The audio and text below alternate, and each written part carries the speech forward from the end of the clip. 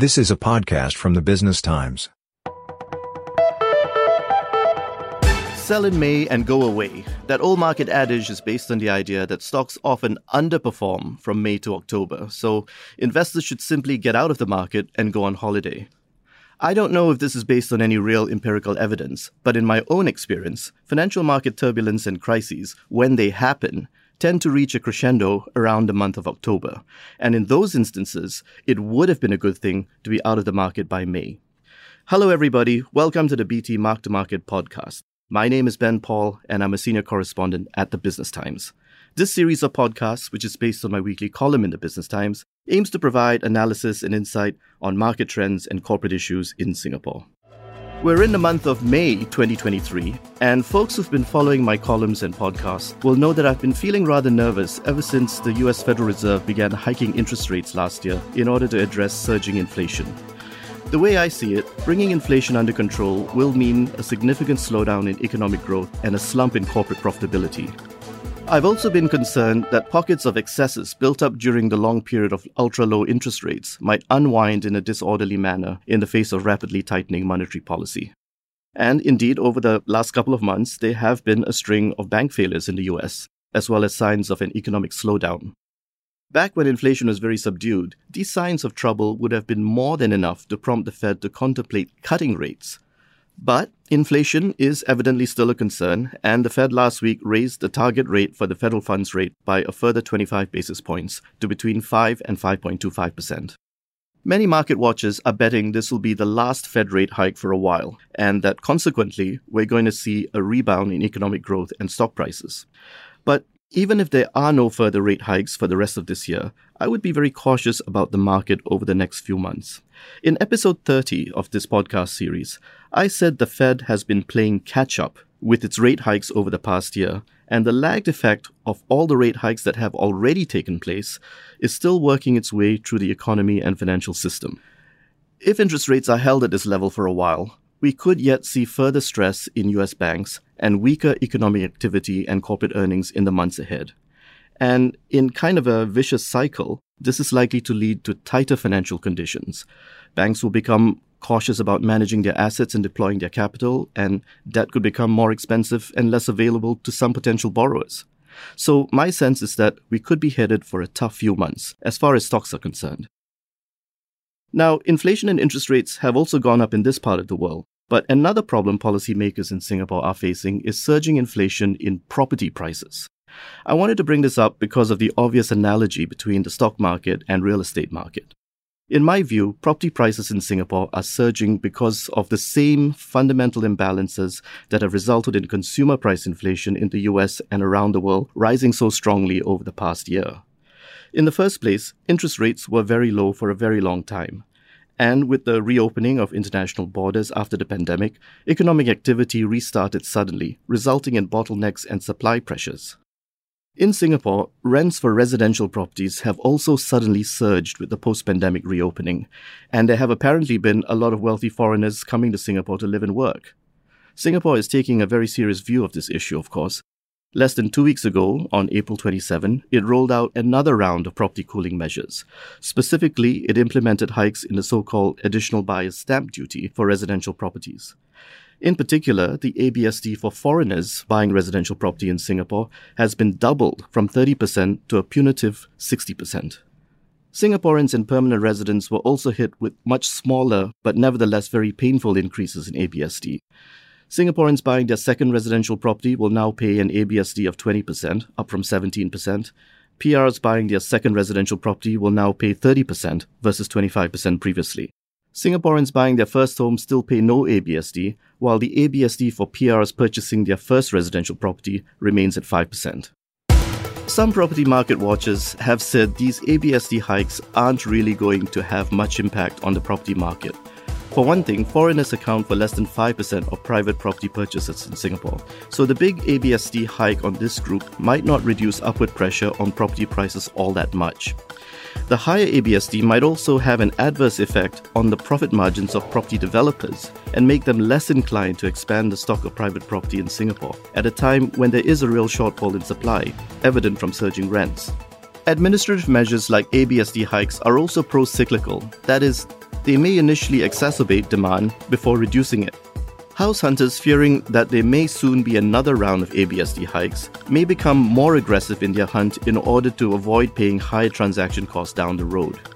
I found these arguments rather interesting because they are being made by people in the property business, and these arguments are analogous, or rhyme if you like, with the arguments against interest rate hikes from people who work in financial markets.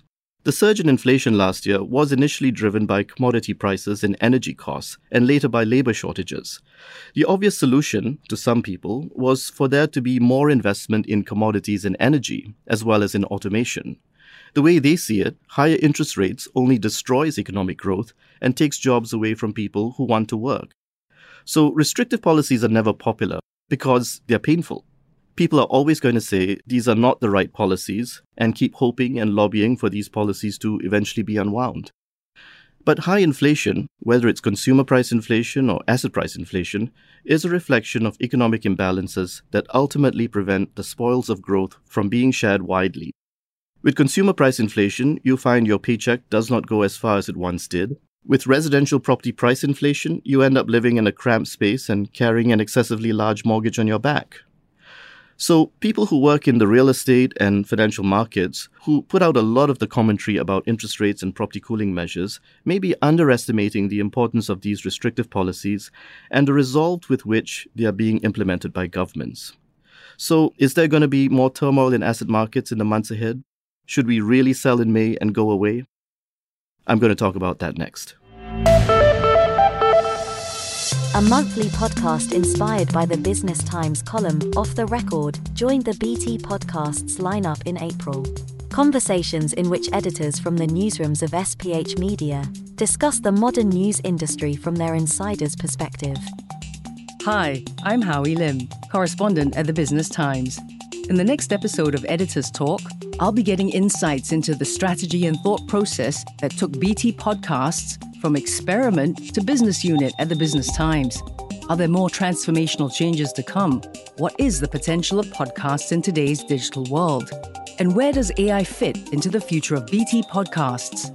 Information that doesn't just affect me directly, but might give you answers in your business sector's digital transformation journey. BT's podcast editor Clarissa Montero joins us next. Out May 8th. Check in for the latest in Editors Talk from the Business Times.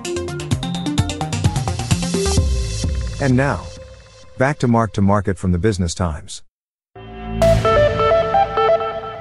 Earlier in this podcast, I alluded to people who work in the financial services and real estate sectors having rather self-serving views of the restrictive policies that have been imposed on them.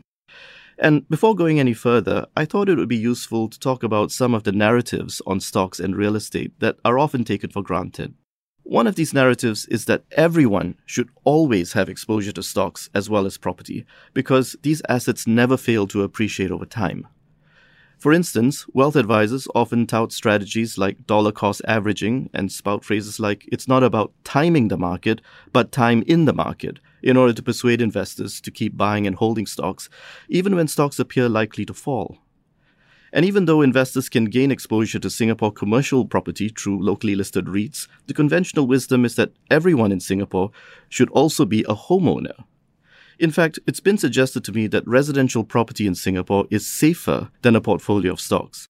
Investors who recklessly chase stocks as they make new highs can get burnt, whereas in the property market, the new highs in land values set by developers tend to become a new valuation benchmark for everyone else.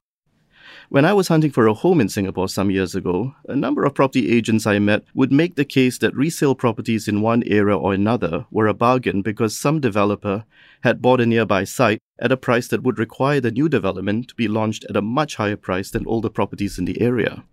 In effect, they were saying property prices will always adjust upwards and never downwards. I was also advised by one property agent to really stretch my budget if I did not already own a home in Singapore. Her logic was that ABSD is lowest for one's first property, whether you're a Singaporean or a PR, so it made sense to put as many eggs as possible into this first basket, so to speak. But a residential property, if it's the only one you own, isn't just an investment. It's primarily a roof over your head, in my view. And you should ask yourself if it's really wise to have too much of your capital tied up in a single illiquid asset. The point I'm making with all of this is not that you shouldn't be a homeowner or that dollar cost averaging and long-term investing are not good ideas, but to not allow yourself to become overextended or overexposed to any particular asset class. A well-diversified portfolio of stocks and bonds can experience a great deal of volatility. And even though Singapore residential property has been a very good long-term investment, it has suffered bouts of volatility too. If you look at the Private Residential Property Price Index, which can be found on the URA's website, there have been a few major downturns over the past few decades, notably in the late 1990s and again in the late 2000s. Successive rounds of cooling measures also triggered a downturn that began in late 2013 that lasted for about 4 years. Now, ever since the Fed and other central banks began tightening monetary policy a year ago, many investors have been preoccupied with trying to figure out when the tightening cycle will end. In my view, they should really be looking at what central banks and economic policymakers are trying to achieve. In the case of the Singapore residential property market, the government has been acting quite consistently. The objective is to prevent prices from rising too much. Even if administrative cooling measures are not ideal because it might prompt some home buyers to become more aggressive in the short term, the government is clearly going to keep pulling on this lever until property prices stop rising too quickly. One risk, of course, is that the effect of these measures snowball and result in a correction in property prices. And if you want to get a sense of what that might feel like, then look back to 2013. It was not a pleasant experience. In the case of inflation, the Fed has consistently said its long-run target is 2%, which is a long way from where we are now. So even though the Fed has indicated after its most recent meeting that it will pause further rate hikes for now, it also made it clear that inflation remains elevated. It's really just waiting to see if it has already done enough. In its statement, it said tighter credit conditions for households and businesses are likely to weigh on economic activity, hiring, and inflation. The extent of these effects remains uncertain. Then it added that it remains highly attentive to inflation risks. My own interpretation of that statement is that the Fed has reached a point where it believes its monetary policy is sufficiently restrictive to bring inflation back down. In effect, it's also saying that it has done enough to reduce economic growth and raise unemployment such that inflation comes down. As I said earlier, many investors have been trying to look past the current monetary policy tightening cycle, forgetting that the whole point of the tightening is to reduce inflation by reducing economic growth and letting unemployment rise. So, should investors sell in May and go away? If the Fed is right about having done enough to make monetary policy sufficiently restrictive to bring inflation down, then I really do think the next few months are not going to be a lot of fun. On a more positive note, if there is a big disorderly sell-off in the market, it could create an attractive buying opportunity for long-term investors. Indeed, some of the biggest gains I've made were the result of buying stocks in the wake of big corrections. So even if I do sell some of my holdings this month, I won't be going away. Instead, I'll be watching the market very closely, because things could be about to get really interesting. I'm senior correspondent Ben Paul at The Business Times. This is a podcast by The Business Times. Find more BT podcasts at businesstimes.com.sg/podcasts. Or wherever you get your podcasts. This podcast is meant to provide general information only. SPH Media accepts no liability for loss arising from any reliance on the podcast or use of third parties' products and services. Please consult professional advisors for independent advice.